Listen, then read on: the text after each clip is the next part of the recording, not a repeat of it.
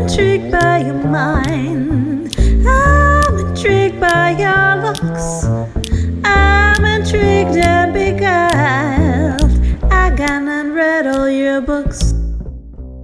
Welcome to a new episode of Mind the Future. On this show, I talk to fascinating guests from the worlds of art, science, and technology about the future of what they love and do. If you haven't subscribed yet, consider this your official invitation. My guest today is Mason Hargrave, and we're going to be talking about precision medication and how it can be applied to the treatment of depression, though we certainly get sidetracked a little bit with several other interesting topics as well.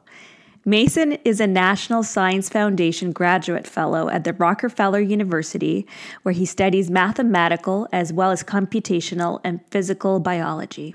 His current research interests lie in the field of affective neuroscience, that is, the study of emotions in the brain.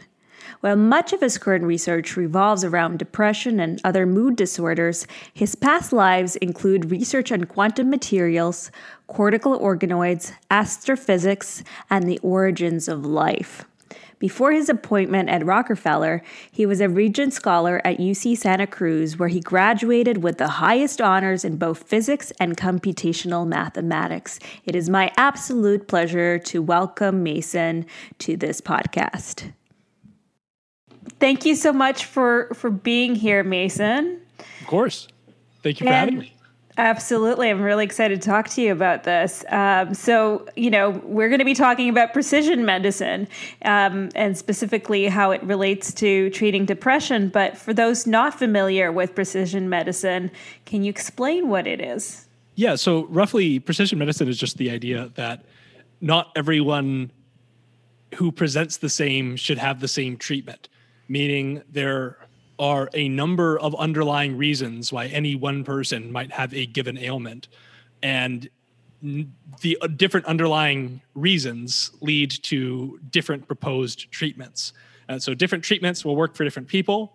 And it's the act of trying to figure out ahead of time which treatments will work for you and which ones won't, without all the trial and error that goes into typical attempts at diagnosing and treating an individual. So precision medicine is just about that closed loop between differences in people and differences in treatment. Which should be kind of a natural thing, but of course our system isn't quite set up that way. With precision medicine, it has been applied to cancer with quite a bit of success, but it seems to be gaining some momentum when it comes to treating depression as well. So how is it better than existing treatments, and why has it been getting attention as of late? Not too much attention, but a little bit. Well, maybe stepping back from that, I should make clear off the bat that there aren't really good ways of doing precision medicine for depression that are known yet. So it's not like we're holding the key to success here and no one is adopting it for some sort of corrupt political reasons. There's no conspiracy here. The reality is that we're just not quite there yet, though we are starting to make progress. And it's so I guess I would just want to clarify that from the get-go, that it's not like we're lacking in support. In fact, I would say the mental health space is one of the most funded, most donor support areas in all of science right now. As in, there's endless buckets of cash for people who can figure these things out. And the fact that not all those buckets of cash are immediately tapped is an indicator of how hard the problem is. And that's really interesting, because I wasn't aware that there were buckets of cash being thrown at this. So that's both good and bad, because you're saying, it's a difficult problem to solve despite the buckets. It's good and bad because donors with a lot of money already think they know what the solution is.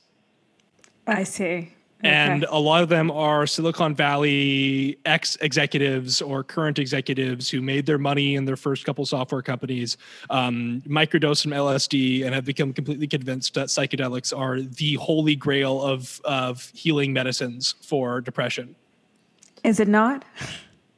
I mean, nothing's the holy grail, right? The whole idea of precision medicine is that different things work for different people. And so what may work for one person, and I'm not opposed to exploring whether these things work for different people, may not work for another person. So what I think one of the concerns is, and I can't say that I've trotted along and actually talked to enough donors myself to make this a informed firsthand account, but I do believe that there are a lot of people who are donating into spaces who believe they know what the solution is, and that actually causes difficulties because instead of coming in, hey, I have this bucket of cash and I want to solve this problem, it's I have this bucket of cash and I would like to implement this solution. And these are very different things, and it's almost always people who come in who want to solve a problem and are solution agnostic that do better at solving a given problem than are people who come in with a solution in hand.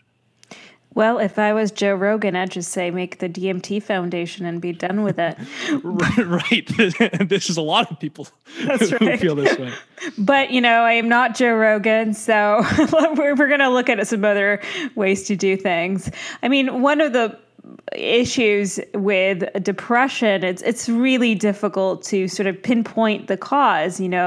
That's not something, the biology of mental illness has not been well understood. Doctors tend to use a trial and error approach with medications. So how would, if successful, how would it even work when it comes to depression? Okay. So there's a few things here. So let's start with this one. Let's start with this observation, that current mental health diagnoses are not scientific. They are sociological. They are fundamentally and foundationally social categories, right? They are categories that you put someone in because of a behavior set. So what do I mean by that? What I mean is that when you go to the psychiatrist and you describe kind of your experience, that description itself, you carrying out the description, the words you say is a behavior, right? And that behavior is then bucketed into, or your description of your behavior, because often you're not even just being judged on your behavior, you're being judged on your own description of your behavior, your own subjective description of your behavior, right? That description is then bucketed and categorized just kind of based on social context. It's not biological at all. They're not doing a brain scan to see if you have a deficiency in firing or signaling or or an overabundance of firing and signaling in some brain region. They're not actually actively checking your neurochemistry. They're not actually looking at your genetics. They're not actually looking at the proteomics, the proteins that are being produced here and there and everywhere inside your neural pathways and outside. So there's no biological foundation to any of these to almost any. I shouldn't say any, but there's almost no biological foundation inherent to the diagnosis. Sure. All biologic context is actually found after the fact, where basically the neuroscientists are handed down the DSM-5 and they're told, hey, we've had these social categories that we've constructed for mostly basically the sake of, I would say kind of the sake there's actually, I'm not saying that they're bad, by the way. When I say that they're sociological, I don't mean that they're bad. Let me be very clear about that. I don't mean that they're bad. I have a lot of complex thoughts and feelings about the DSM. Course. But they're not fundamentally biological. And so then we're asked to find the biological underpinnings of something that was never drawn along biological lines to begin with, right? So what it'll look like is a complete reclassification and redivision of all the mental illnesses that you've come to know and love.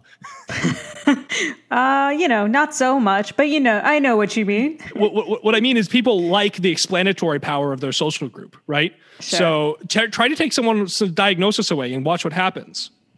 What happens? So have a conversation. Don't necessarily do this as an experiment with your own friends. I've done this, but I'm an odd duck, right? Right. Which is you say I don't believe that you have ADHD, and they say, well, I've been diagnosed with ADHD, and I say I don't even believe ADHD is real. Right. Well, yeah. And you say this is someone who's used ADHD to have explanatory power in their life for 10 to 15 years, and they've used it as a way to explain a lot of problems that they've had, and they found it useful for explaining those problems. Well, it's useful for explaining those problems, but it's also useful for, not putting yourself in the, as fully responsible for those problems, which is right. So I'm diagnosed autistic, right? Mm-hmm. And so I do socially inappropriate things all the time. I say "and so" as if that's the explanation, right? You've noticed through our interactions, right? So I'm constantly I have foot and mouth syndrome. I'm constantly doing things that are inappropriate on accident, right? Now, what if my explanation for that was not I'm autistic, but had to be just like, I'm sorry, I'm just an asshole? I would buy that too. Well, good, because that may actually be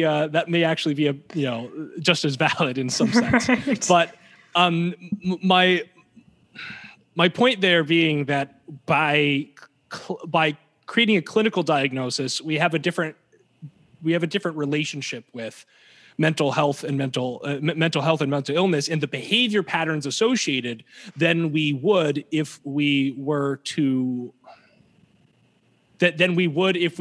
to say that, oh, I'm an asshole. Oh, I'm just a downer.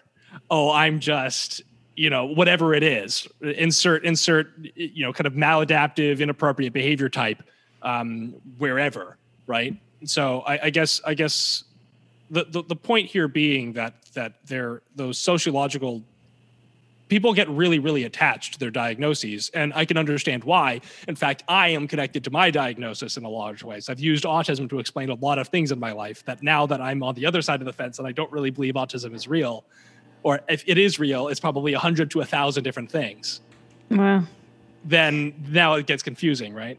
I feel like that's a whole can of worms to open up. But that is the can of worms that precision medicine for depression is. I see. Okay. And when you're talking, I mean, I think sometimes these categories are useful for figuring out if it is something that might respond to medication. Like if you put a diagnosis of ADHD or if certain kinds of depression, that might, give certain idea of what medication might be used, because in cases with people who have the same symptoms, it has maybe worked. Right. So there's like a lot of angles I could take this from.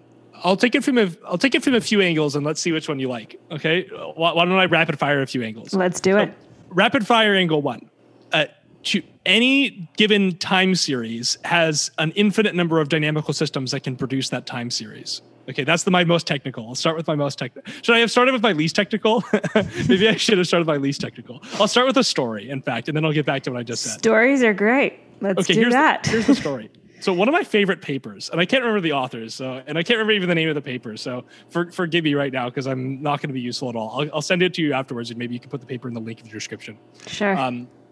As a link in your description. But the paper is on something that you would never think would be fun. It is a paper on the gastrointestinal tract of lobsters.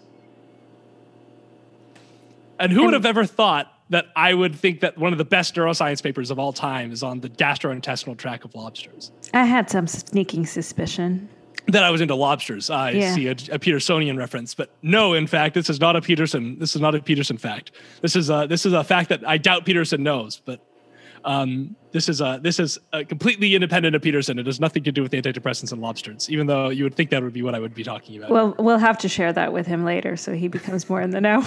Of course, and so the gastrointestinal tract, the gut of the lobster, goes through pulses over time to squeeze poop out of its anus, right?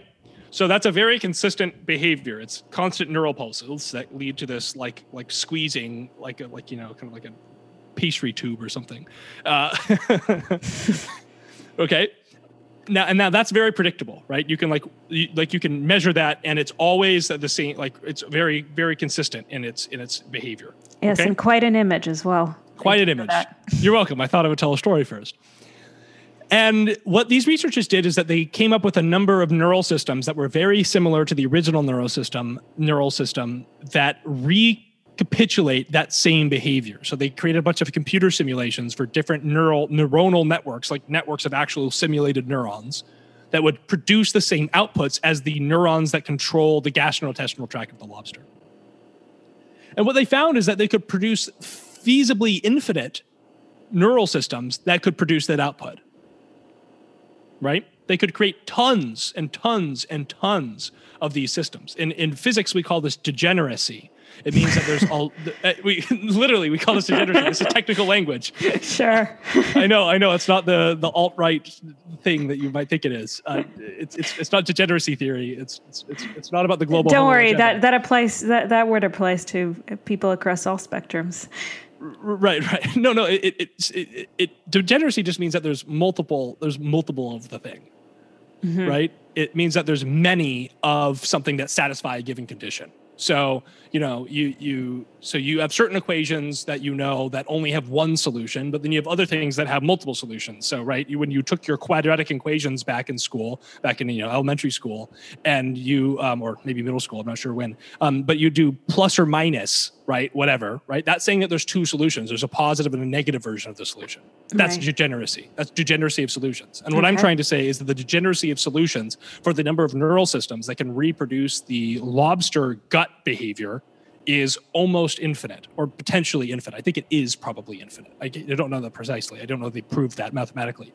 But what is proven is that any time series, meaning just in general, any data that could be produced from any dynamical system, which is a type of mathematical system, has an infinite number of dynamical systems that produce that time series. Meaning and so if we take this back to the depression statement, what I'm saying is that for any given behavior set that you might have, there are an infinite number of reasons why you might be having that behavior set. Right. Okay. And, what are so far, what are the ones that are being looked at the most for evaluating that or figuring out what it is that may cause that behavior? Yeah. So maybe let me think of the right way to get at this angle. So, okay. So now you have this situation where you say, okay, well, there's infinite, we might as well give up. And you say, no, but even though there's infinite possible things, there's only a finite number of things that actually happen, right? There's all sorts of hidden constraints that we don't know about that are leading to only a finite number of these arising. The question becomes, how many of those are there? And the answer is, it doesn't matter if all you're trying to do is fix it, as you say, with different treatments. And what treatments are, and what treatments are useful. So if we kind of ignore some of the things that I'm working on currently, historically, really what we've had, and up until very recently, really what we've had access to is global up and down regulators of the entire neural system. So, and I call these sledgehammers. I'm not sure if anyone else in the literature or anyone else in the field calls it this, but I call them sledgehammers. Yeah, probably not an academic term, but I like it. So yes, so antidepressants as they exist are sledgehammers, right? They just globally up and down regulate a few different things. Not just antidepressants, but basically all psychiatric drugs we have access to do a few things. They up or down regulate serotonin, dopamine, neuroepinephrine, GABA, and maybe a couple others. But the glutamine, probably glutamine. Point being that it basically we have a handful of neurochemicals that we can globally, and I mean across your entire nervous system, not just your brain, just globally, up and down regulate. That's all we can do. We can raise the temperature or decrease the temperature effectively in terms of like kinetics on basically 5 different types. And these are types that are everywhere. They're not like even circuit specific. They're not like region specific. These dopamine, serotonin, these things are found everywhere in the entire neural system. Right. So that's what I mean. That's what I really mean when I say global. It's like it's a sledgehammer. It just hits everything. And so if no matter what you diagnose with, all you have is 10 options, up or down regulate 5 different neurochemicals that are global neurochemicals. And by the way, there's tons more than that we actually have. And you don't even know if those are the right ones. Like those aren't even necessarily the ones causing the problem. Exactly. Right. There's no guarantee that that's actually the problem. Yeah.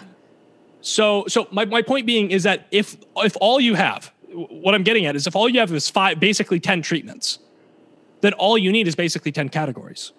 Mm-hmm. Would any new category, or rather, would any new treatments be possible if there was a greater understanding of what is actually going on in the mind or in the body. Absolutely. And one of these things is transcranial magnetic stimulation. This is something that I'm like spending most of my time thinking about these days, which is a little electromagnet that you can put, or not a little, it's a huge electromagnet actually. But it's an electromagnet that you can precisely position outside the skull, so it's non-invasive.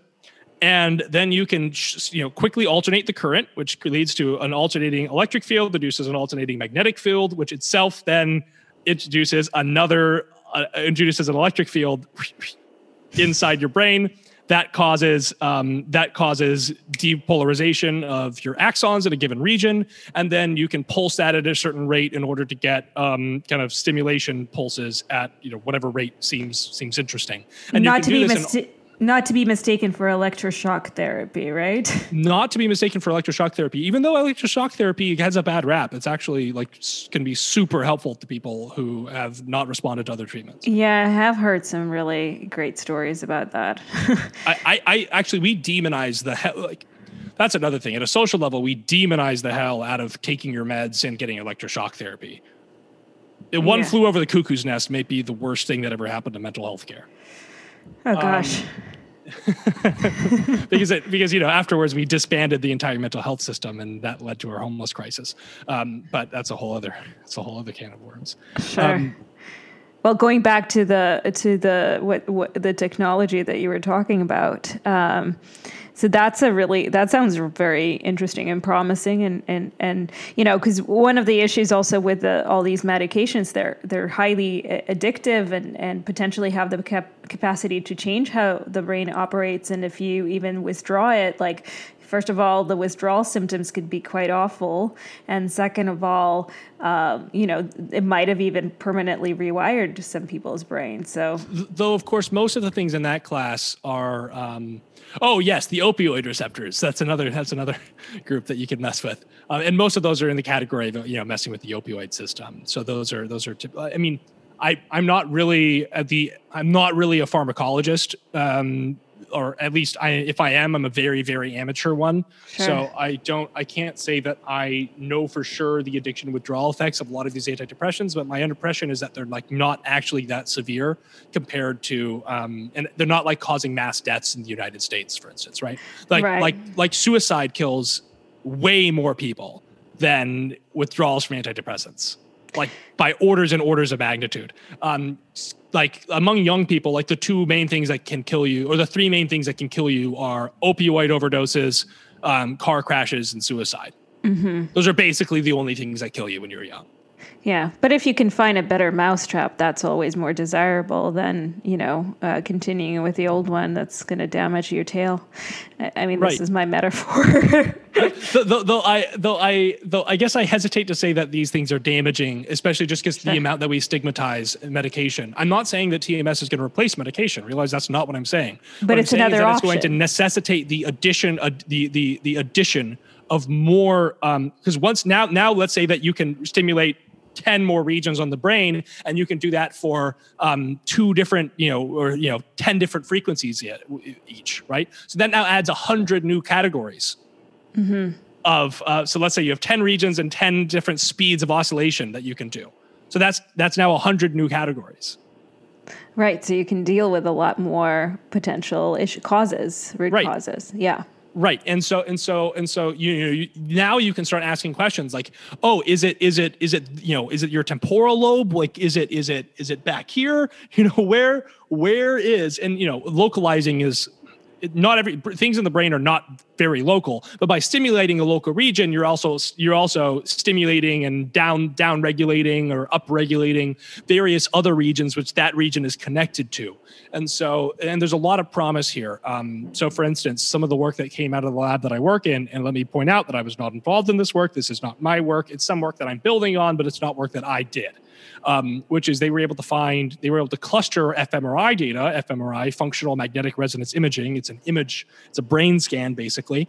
And they were able to take this data from patients, and then they were able to use that data and able to create clusters which they called biotypes. And each of these clusters had a different response to transcranial magnetic stimulation, meaning that so overall, maybe it's something like 40% effective, but when you classify it, you actually find that there's a subtype of these individuals for which it's like 85 to 90% effective, and another subgroup for where it's like 15 to 10% effective, right? Mm-hmm. Do you get the point being is that there's a subgroup which actually it almost always works for, and there's a subgroup that it almost never works for. Right, and the implication there is that those are actually, even though they both have the same diagnosis, what's the diagnosis? It's treatment-resistant depression. But even given the same diagnosis, you had two different groups that responded very, very differently to the same treatment. Right. That's interesting. So, what does research in that space currently look like? Are there any studies that you're aware of, studies you were maybe involved with, any roadblocks that, they're facing? Well, right now, that's kind of the, on my end, that's kind of the, we'll have to wait and see, because I'm in the trenches on that right now. As in, there's not been much beyond what, at least in the lab that I'm working in, there's not been much beyond that, which I am fully at liberty to talk about. I am not supposed to be giving, and I'm not really doing anything. I'm doing things in that space, but there are a lot of legislative hurdles on the way to doing that because patient data is sensitive. Mm-hmm. And we in America are very interesting about our patient data, right? We I don't know. I think it's a uniquely American thing, actually, which is that we really, really care about privacy, like a whole lot, like a whole lot. We care about privacy.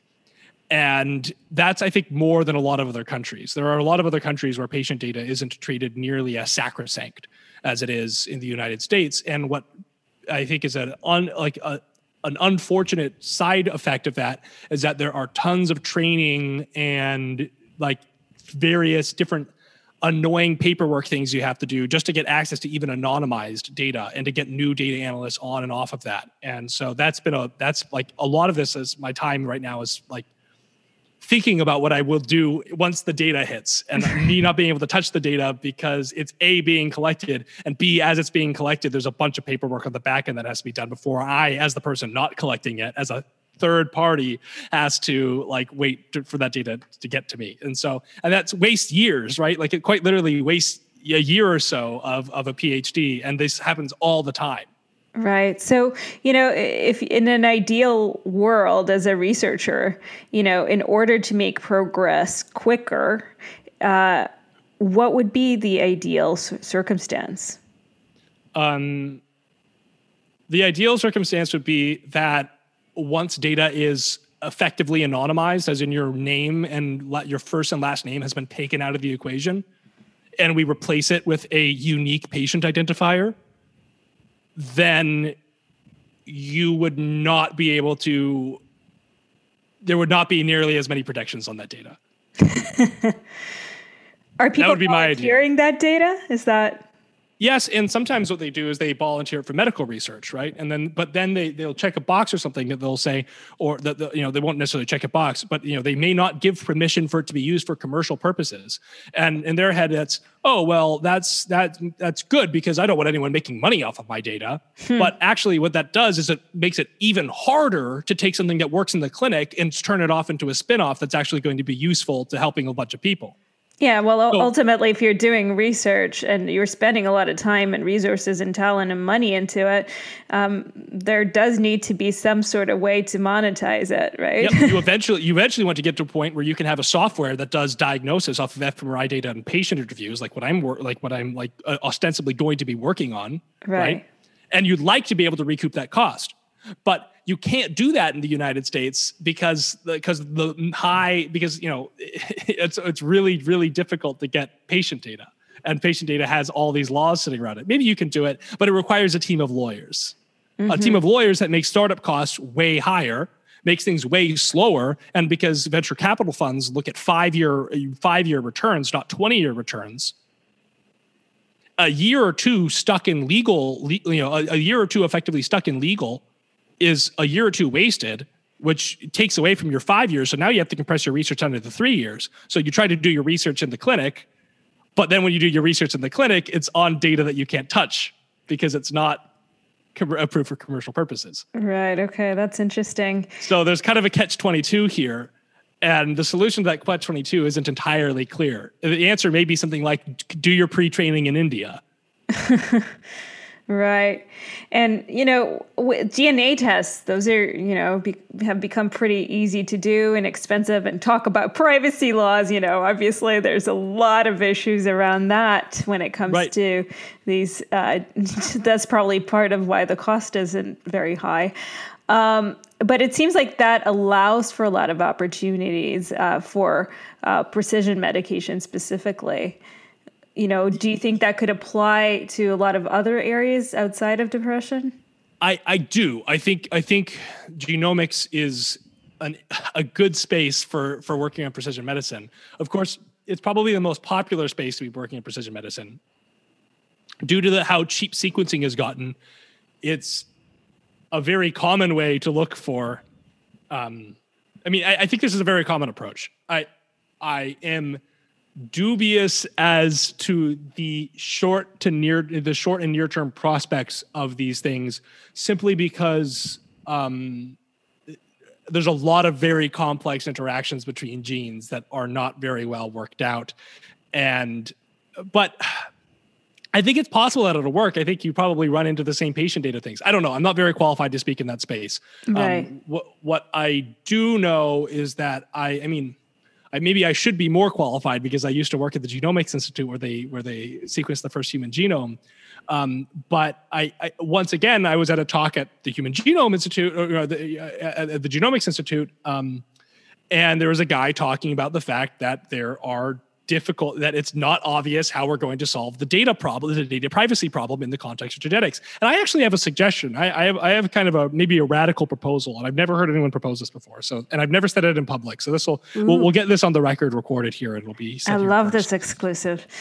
Yeah, this is a near-term exclusive hot take, which came out of a morning of bacon, egg, and cheeses with my buddy, walking around the campus and drinking a cup of halal cart coffee, and that is that maybe what you do is you give patients, you say, okay, in exchange for your data to be used for commercial purposes, you get a share of whatever company that you provided your data to.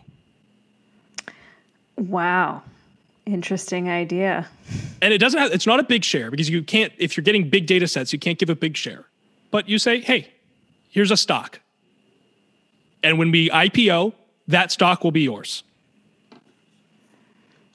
And then you'll be able to sell that stock if we do well. That's really interesting because then the person is invested in it themselves and in the success of it. That's a really interesting approach. And they have ownership. They feel like, hey, look, I'm giving my data to a company that if it does well, I get paid. I've always liked that approach actually because. Well, completely unrelated industry, but I always thought if I ever owned a restaurant, the way that I wanted to set that up is actually I wouldn't have tipping allowed, but I'd pay, a decent wage. And then on top of it, people who've been around longer would get, depending on how long they've been around, they would get shares in the company. And so they would be, also part owners, which would make them more invested in the success and would feel like they're really part of it because they would be.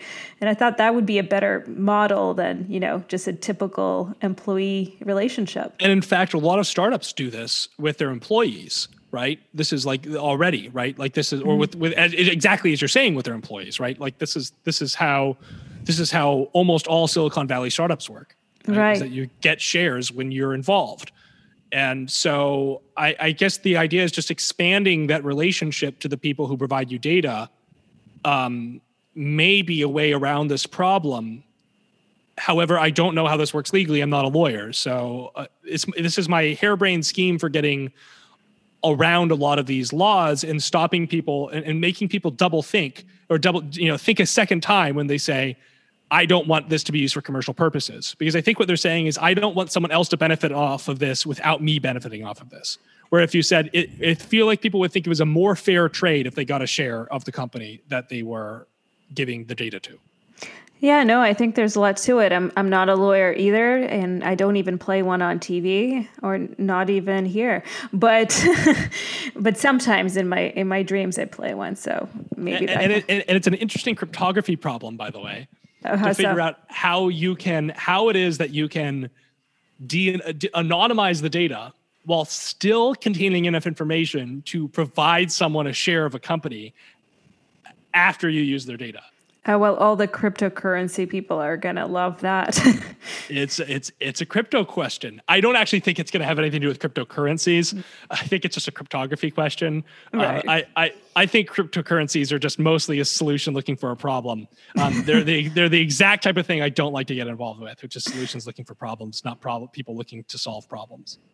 Well, I've recently had some conversation with that community, so I'm learning a lot, but I share probably some of the skepticisms. I doubt anything that's talked about in crypto circles could be categorized as learning. Mostly it should be categorized as indoctrination. There it does feel a little bit like that, I'll be honest. Well, here's the difference, right? I've never heard anyone explain a crypto thing clear enough that I understood it. And I know that the problem is not that I am dumb. No, but is it that it's quite complicated, or are the people because don't understand that's the it? thing. Because I've worked with some of the top mathematical minds of this generation, and they've been able to explain things that are almost certainly more complicated to me in ways that made more sense. So it feels like maybe they don't understand it, because usually I think that's the problem, right? Like if you can't understand something clearly and simply, it usually means that you're the one not having that understanding. I had a much clearer explanation to me about the connection between Lie algebras and Lie groups and how they relate to differential manifolds today. Than I have ever heard an explanation about almost anything in crypto. And I have looked. Right. And even if you could explain it to some extent where like maybe you and I understand it, I mean, you have to be able to translate it to so many people for it to really fully take hold that it does become something kind of verging on impossible. But I guess we'll see. I could be proven wrong, right? Me too. I'm saying this, but I have 10% of my net worth in Bitcoin. So. Oh my gosh. Well, yeah, maybe. Yeah. I mean, I don't know either. Only because I figure, if you can't beat them, join them, and it's a 10% hedge. I'm basically gambling on the 10% chance that I'm not only gambling that I'm wrong. I'm gambling that I'm still right, but everyone else will fall off will run towards the cliff with reckless abandon. Right. Well, my dad always says, don't put all your eggs in one basket, right? And so now you're putting 10% of your eggs in that basket in case people go crazy. I mean, NFTs, though, I feel like I'm a lot more convinced that that's bursting pretty soon. Yeah, you think so? Oh, okay. Yes, I do. But I don't know. I mean. I can think of a few reasons to have them around, but they don't seem like they're... I don't think they're a good investment. I think if you're an artist and you can monetize it, go right ahead. That's awesome. I would do it myself. But in terms of an actual investment, I think unless we live in a world where the virtual world is such an exact, as valued of an extension as our physical world, I don't see that working. But if it is, and maybe, in the far, far future it will be, or perhaps there's another way to use that technology and apply it quite differently, that is what is currently kind of being publicized. Yeah, I often end up coming with ideas for maybe this could be used there, but it's almost always I can also come up with an easier way to do it using something else. As in anything that I've ever thought that I could solve using crypto, I've thought of a better way to solve in a different. I've thought of a better way to solve using not crypto. Right, exactly. And yeah, I just don't, well, you know, Well, but the $3 million investment in an NFT, I just don't think is a wise one. who invested $3 million? Oh, there's been a few sales of pieces of art that were like NFTs, and there's even, I think, $8 million. So Oh, wow. it's gotten high, and it's just, unless you're just like, hey, let's give some money to artists, which is fine, that's great. But if that's not your goal and you actually think you're going to make money on it, you know, and you might if you're just speculating right now. But Is the idea that they're completely uncopyable? they are completely copyable. I mean, this is literally the only thing about it is like, okay, so if you have a play card, right, and you got this, or like a piece of art in the physical space, right, you've got this one, and you have ownership, you have the original, but in the digital space, you also theoretically have the original, but then, you know, if I went save as and copied it, I would have that same image on my computer. Yeah, I think people are taking the analogy of originals and copies of art too far, right? Because, okay, so I am soon to be the proud owner of, as soon as my Biden check cashes, I am soon to be the proud owner of a copy of Christ's Entry into Brussels, 1889, which is from James Ensor, and it's one of my favorite paintings ever since I was a teenager, and I saw it at the Getty Museum. And it's a print, or and I'm getting a print, right? Okay. And then you ask, well, what's the difference, Mason, between your print and the original? And the answer to that is not sentimental. The answer to that is, well, the paint strokes on the original are three-dimensional, as in you can see the depth due to the paint strokes. Right? You can see the original is worth more because it actually looks better. Unless you copy it, but then the paint strokes won't be paint strokes by the same artist.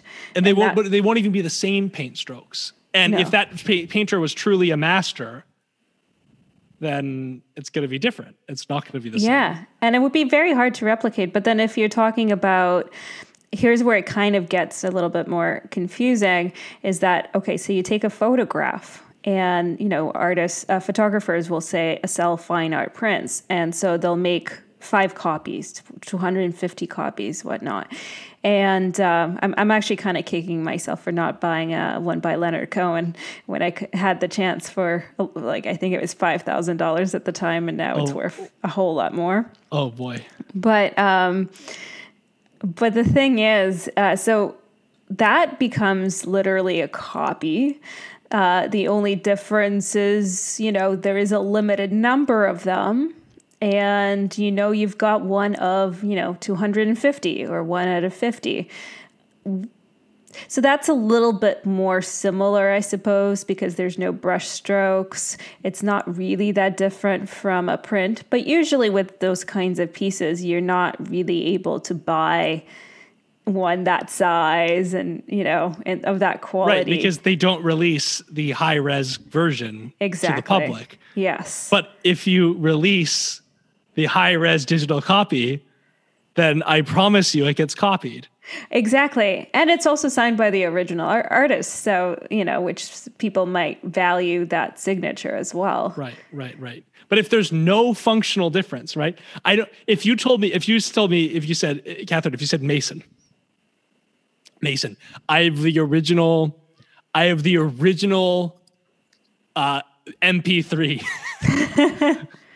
of Crank That by Soulja Boy. Okay. I would say, I don't care, dude. I can stream that on my Spotify. Exactly. I genuinely don't care, right? That's right. And so I feel like NFTs are kind of that. And exactly. The only difference would be if when I sold you that MP3, if it was an MP3 that only you then had, and maybe you can, or an image that only you had, and then you can put in your virtual museum, and people can come to your virtual museum or your virtual living room or whatnot, and then only there can they see that piece of art, then I think then it has value of some sort. Right. But without that. So people could buy NFTs and not give out the high res versions, and then they can have exclusive things, and they can make prints of whatever it is that they want, and they can decide how much they want to copy or not. So maybe in that way it'll be valuable. Well, but it's only valuable if they haven't already posted the high res picture somewhere. Exactly. So that's where we're really at. So that's why I said if they figure out how to use that technology in a different way, then it has potentially some merit, but not what we're seeing right now. I think what we're seeing right now is absolutely ridiculous, and I feel bad for people actually investing in, which I think a lot of people will not like me for saying, but I've been pretty vocal. And honestly, the first time I've heard of this was about 1.5 years ago. Somebody was so excited about it. This is the future, 100%. I mean, he was right, because it's become very popular right now, but I still think I thought it was a terrible idea then, and I still feel that way. But I could be wrong. We could all be wrong. I've met people at these crypto marketing firms. There's one here in New York.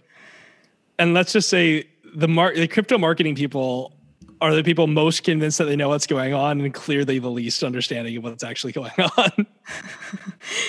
I've never heard a crypto marketing person say something that like actually sounded like a realistic explanation of the thing. They have the craziest explanations and the most enthused, but like they're very never understand. And today in Clubhouse, Lex was on with them. It was something about the toxic culture of cryptocurrency, and that was kind of I was only there for a little bit, but it was interesting. I mean, when I talked to those guys, they were really. I came in because they were talking about journalism basically disappearing, and basically and how journalists cover cryptocurrency, and the New York Times ban on owning cryptocurrency if you're going to write about it, which I kind of in agreement with the cryptocurrency community on that. Like, I think you should be able to own it at least, but you need to disclose. How's that even enforceable? Well, I don't know if somebody that doesn't even sound enforceable. That's true. How would One of my favorite Oscar Wilde story is one where the short version is that there's a statue that consistently has bird poop on it. So the mayor makes it illegal for birds to poop on the statue, and so the statue is clean from then on. Of course, the tongue-in-cheek joke being that this is completely absurd. No, as somebody with a heavy pigeon problem, I know that's not possible. And he was making this joke because he was a gay man in a time where it was illegal to be gay, right? And he thought this was very funny, and produced this. And I mean, it's tragic and funny. I believe he was jailed for it at one point in time. But and of course, this leads to Oscar Wilde producing these like hilarious plays where he's just roasting heterosexual relationships to no end. Right. Well, I guess we should get back to our very serious topic. Sure. So, I mean, where was I? Cryptocurrency. Once you go into that rabbit hole, you're just like... You're kind of stuck, yeah. What other areas do you think precision medicine can apply to beyond? I suspect precision medicine will be the hot topic of the 21st century in terms of medicine. Mm-hmm. I think almost everything that will occur in medicine will be under the banner of precision medicine over the next 100 years. When it comes to precision medicine, like, is there some kind of, what are kind of the measurements that are key to get in order to be able to evaluate and apply individually? Yeah, so these things are called biometrics, and the answer is we don't know yet. I'll tell you that for depression, what we're currently looking at is fMRI, functional magnetic resonance imaging. We're looking at patient interviews. We're looking at, and from that we're talking face videos. Talk about something that you can't anonymize.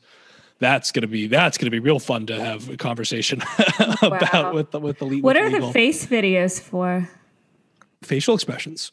Okay, humans so emote an incredible amount in our faces. I mean, think about what are people? Name off some of people's chief complaints about masks. Right, you can't see people's emotions, facial expressions. Yep. And I've been joking. Now everyone understands what it's like to be autistic. At least part of it. Where the facial expressions don't mean anything to you. Really? Well, I mean, not without training. Wow. And that's not for everyone with autism, right? Because autism is a social category. It's not a real thing.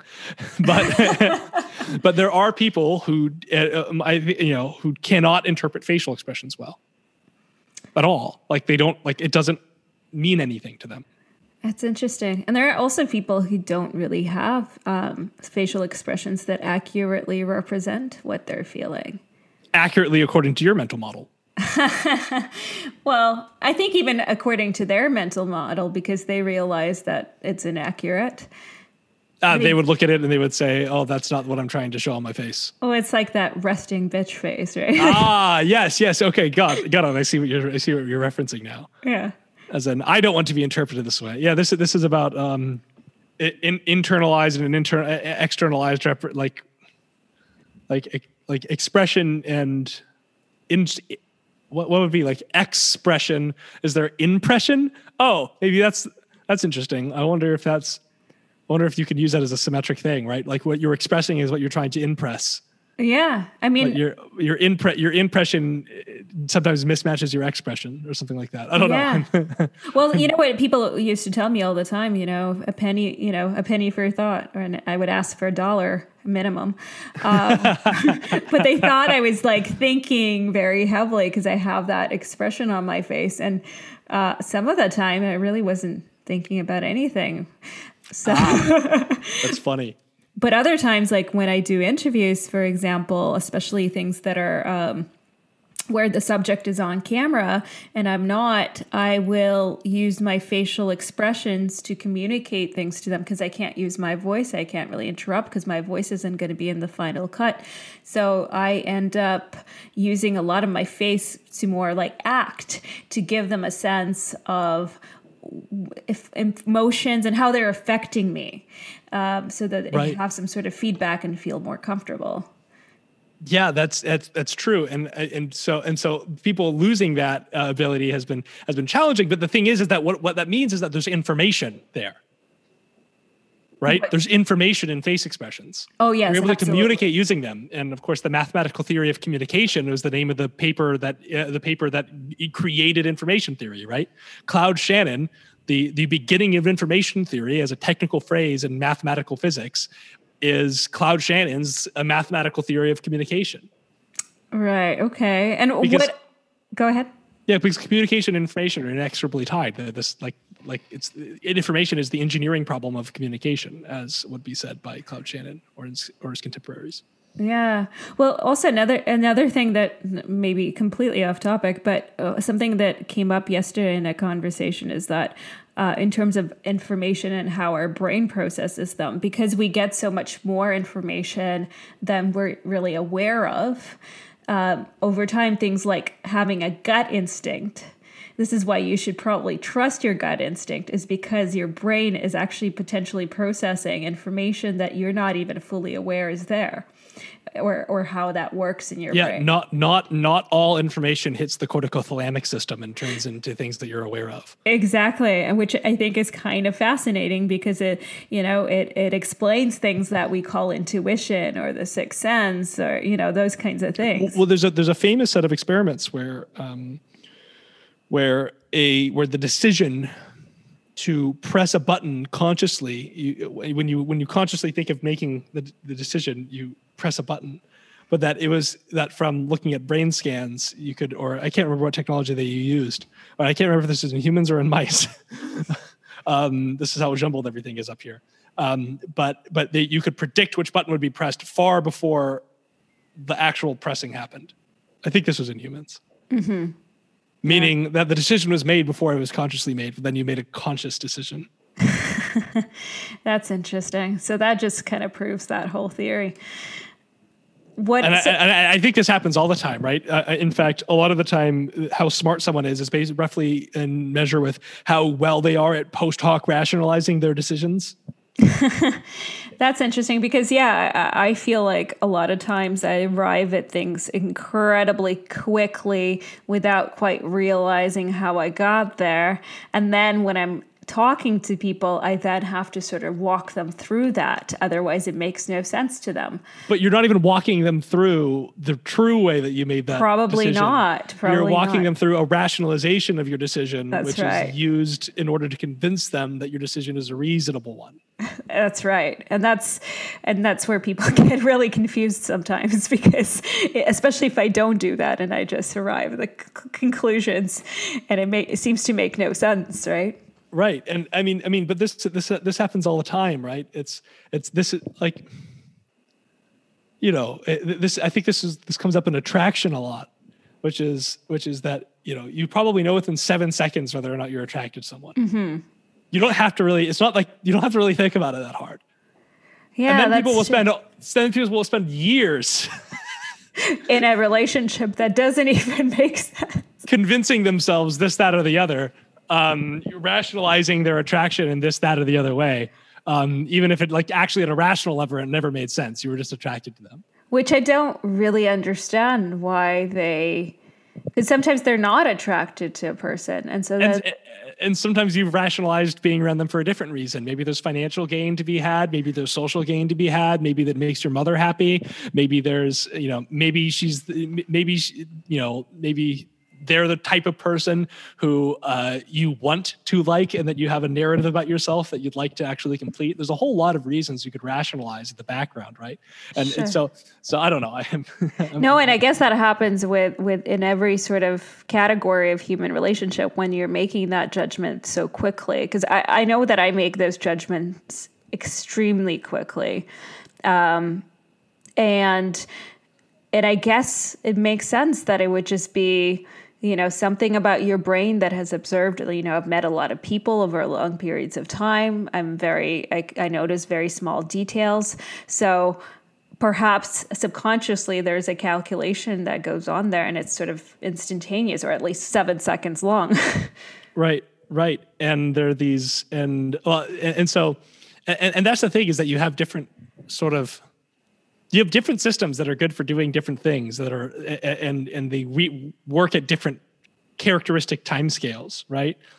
And you can see that this is, so like one of my favorite little factoids that's really fun is that a chimpanzee would wreck you and me. It would wreck both of us. Yes. On the working memory portion of an IQ test. Really? Absolutely destroy us. Wow. It wouldn't even be close. It would definitely wreck me because my memory is just horrible. Oh yeah, my working memory is like the worst part of my my full score IQ test, right? Oh wow. But the thing is that, and that's the thing about the full score IQ test, right? Is it's actually a bunch of different things. It's like 10, 15 different measurements of things that, like, some of which, and we all call them intelligence, but some of them, like, a chimpanzee would beat the hell out of us on. Right, because they have very little bearing on real life. Well, they have some bearing. It's just not unclear how much bearing it has, or maybe it is clear, and the answer is like limited. Yeah, and I think also when you take these IQ tests, there's like, if you learn how to, if you've encountered the problems on the IQ tests before, there's often a pattern to solving them, or a strategy. So if you've ever done one before, you're way more likely to score higher the next time you do it. Yeah, there's something to be said about that. Though in perceptual learning, it's really interesting that it's like not generalizable at all. So like all these like Luminosity brain training games are complete scams. As in you train on one task and you actually only get better at that task. You don't get better at any tasks that are even somewhat related. Really? Like it's so to like the point that if you active train, memory? It's like even if you train, it's called perceptual learning. And even if, so for instance, if you train on here are 3 dashed lines, which one's offset, top or bottom, right? Like is it a little bit too high or a little bit too low? And you can answer that, and then you switch the one that goes left right. And you can't. There's no improvement on your left right from training up down. Oh, that's interesting. Huh. None at all. It's interesting because a lot of the claims being made is that it generalizes, but it doesn't. Yeah. And this makes sense because in machine learning literature, a lot of the difficulty is that you train a network to be good at this thing, then you try to see if it's good at this other thing, and that's called generalizability. And like machine learning is notoriously fickle at generalization. Mm-hmm. Notoriously. Really, really, really bad at generalizing. Huh. Okay. That's why you have to have training data sets, and then that's why you have to have training data sets, and then test data sets, right? Because your test data set often has to be outside of the scope. Your final test is data that's outside of the scope of the data you collected to see, can I apply this machine learning algorithm outside of only the data set we collected for training the algorithm, right? Does it even work when we take it, quote unquote, out into the wild? And the crazy thing about humans is that we actually generalize. The fact that we have general intelligence is actually like the crazy part. That is kind of crazy, and I guess special about us in a way. Yes and no. Right? You're not going to let me win that one, huh? We have an octopus in the tank over there, right? Oh no. We're trying to figure out, how generalizable can that guy be?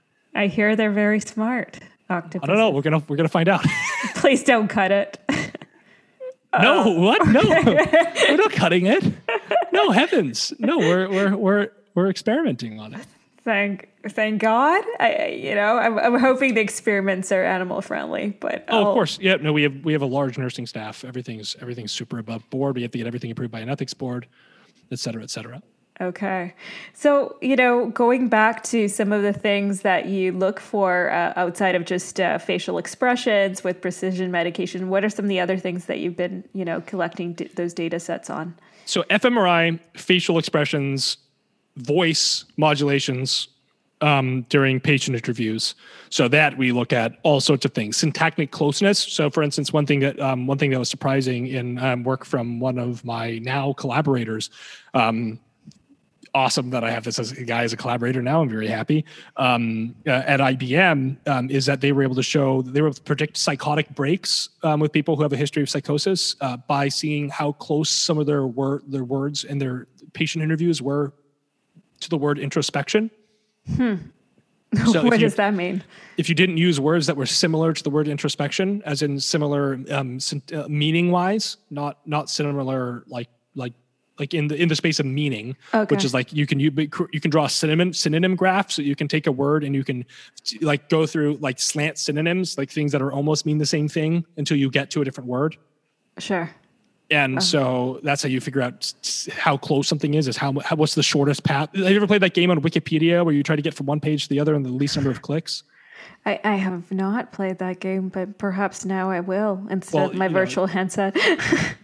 Okay, so the game is like click a random Wikipedia page or open two random Wikipedia pages and then try to get to the one page from the other page. Okay. Make sense? Yeah. Okay. No, I understand. I'm going to be playing this game later. That's the game. It's a very fun game. And so it's how do you do that in the least number of clicks? Well, the question is, if you were in thesaurus.com and you were to click synonyms, what's the shortest distance between one word and another word? That's the distance.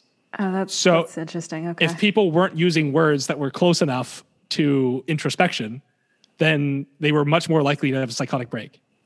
Wow. I think I'm not very close to a psychotic break. Good. Yeah. We've used, all you have to do is use the word introspection in this sentence once. If you say it, you'll be cured. That's the takeaway, right? Oh, okay. Introspection. Did Beetlejuice show up? Yeah. Now introspective Beetlejuice. An introspection a day keeps the psychiatrist away. Love it.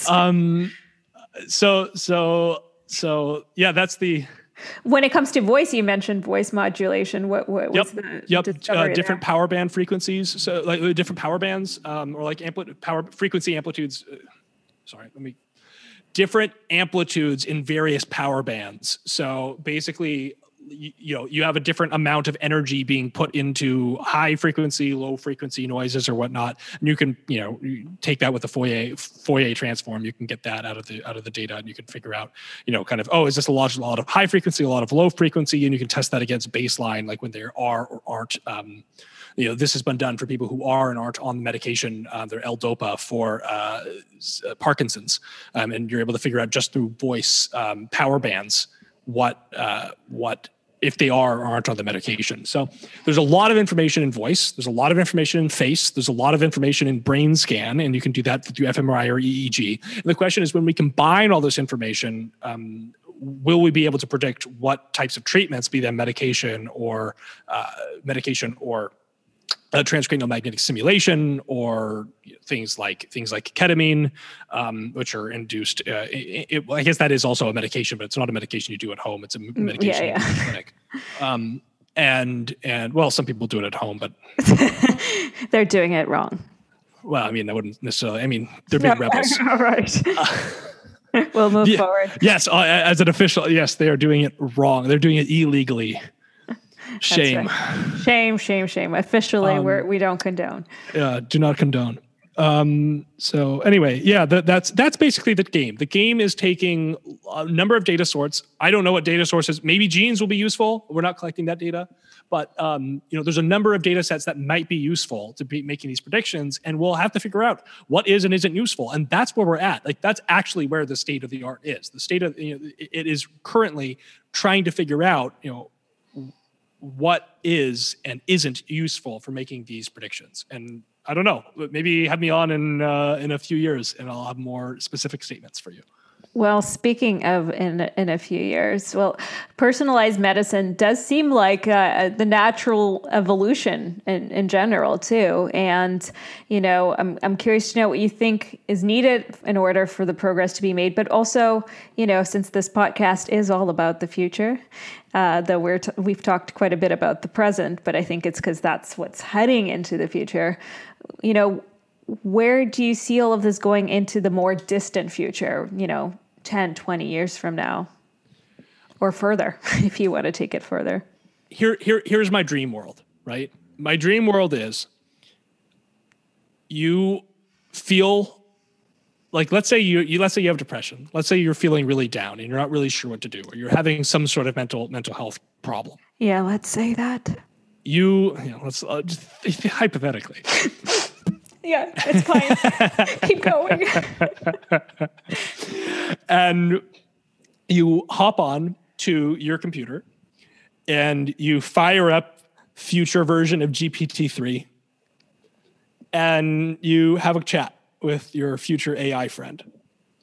And then from that, it compiles a bunch of information from your face and from your voice, compares that to some brain scans you might have had earlier before you got this program. And it says, Catherine, please put on your helmet. And you put on your helmet.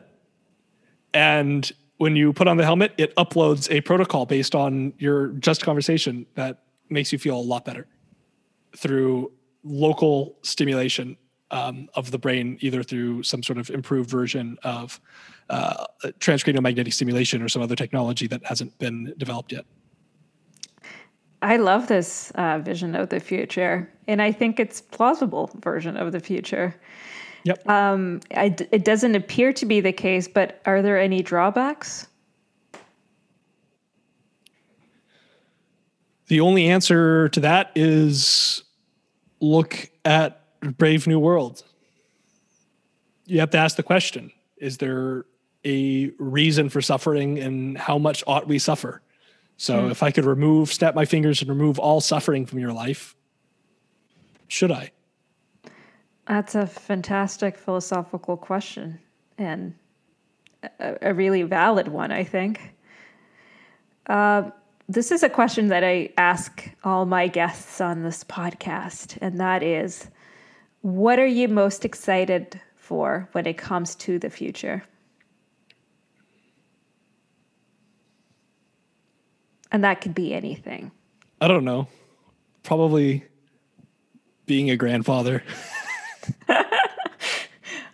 Well, that's a unique answer so far. Everyone else probably gives you techie answers, right? No, they're honestly, they're kind of all over the place. Some people. Yeah, I want to be a really good grandpa. You want to be a really good grandpa. Yeah. What does a good grandpa do? How can you customize the grandpa experience? Well, see, by the time I'm a grandfather, with all hope, I will not be very focused on my career. My career will kind of be in the rear view mirror. And for that, I get to focus on the development of my grandchild. And I may even be able to be more present than I will as a father when I have to be a major breadwinner for the household. Well, that's what your kids just really are going to love hearing. Well, you know, they can complain, but I'm the one who has to pay for all their crud. Hey, that's fair. So you know, they can get a really cool grandpa for their kids. They'll have to have a dad who's focused on career. Unfortunately, that's how I see it now. I mean, I'm 23. What the heck do I know, right? But that's true. This is what's in my mind right now. As I want for the future, as I want to be a really, really good grandfather. So I'm optimizing for having good stories and being broad enough that I can comment on a large swath of whatever it is my grandkid might be interested in. Be present enough to be capable of being present enough to kind of be involved in whatever it is that I can help with. I don't know, those sorts of things. Keeping healthy to the extent that I can actually be a grandfather. Those types of things. So it keeps me going. This vision of me in a rocking chair smoking a pipe. That was a very good way to tie it back to precision medication in a way, being healthy, but the pipe kind of killed it. Yeah, well, I mean, we all have our vices. Fair enough. And I really enjoyed this conversation with you. Where can people find you if they want to get into the mind of Mason? Yeah, likewise. Well, I have a podcast of my own. It's called Solutions with Mason Hargrave. That's on YouTube, Spotify, Apple Music, all the places. Also, I have a Twitter. That's at Mason Hargrave. I have an Instagram at metaphysical_ramblings, which is really hard to find, but happens. I'm just very happy with the name of the Instagram, and I can't bring the heart to get rid of my high school self's poetic Instagram name. And I think those are the main platforms to get a hold of me. The other thing is I also have a Discord, the Solutions with Mason Hargrave Discord, and there you can find me like pretty often. Like if you wanted to private message me and have a pretty good solid chance of actually being able to talk to me at some point in time when I'm on the server, which I'm on the server, at least once a week in voice chat, if not more. That's a really good way for people to stalk me. So if you want to stalk me, you can find me on there, and you can probably bump into me in the hallway, if you will, of Discord. So I love that. I love that you were actually inviting people pretty much to stalk you. What is your podcast about? Yeah, it's about solutions. It's about the art of problem solving. So I talk about I have people on to talk about how do you solve problems more generally. That's the whole question. Well, it was an absolute pleasure. Thank you so much for talking to me. Thank you for having me on. This is great. I'm glad to have gotten to archive what it is that I think in the spring of 2021 about these things that I'll probably kick myself for in 5 years when I completely change my opinion on half of it.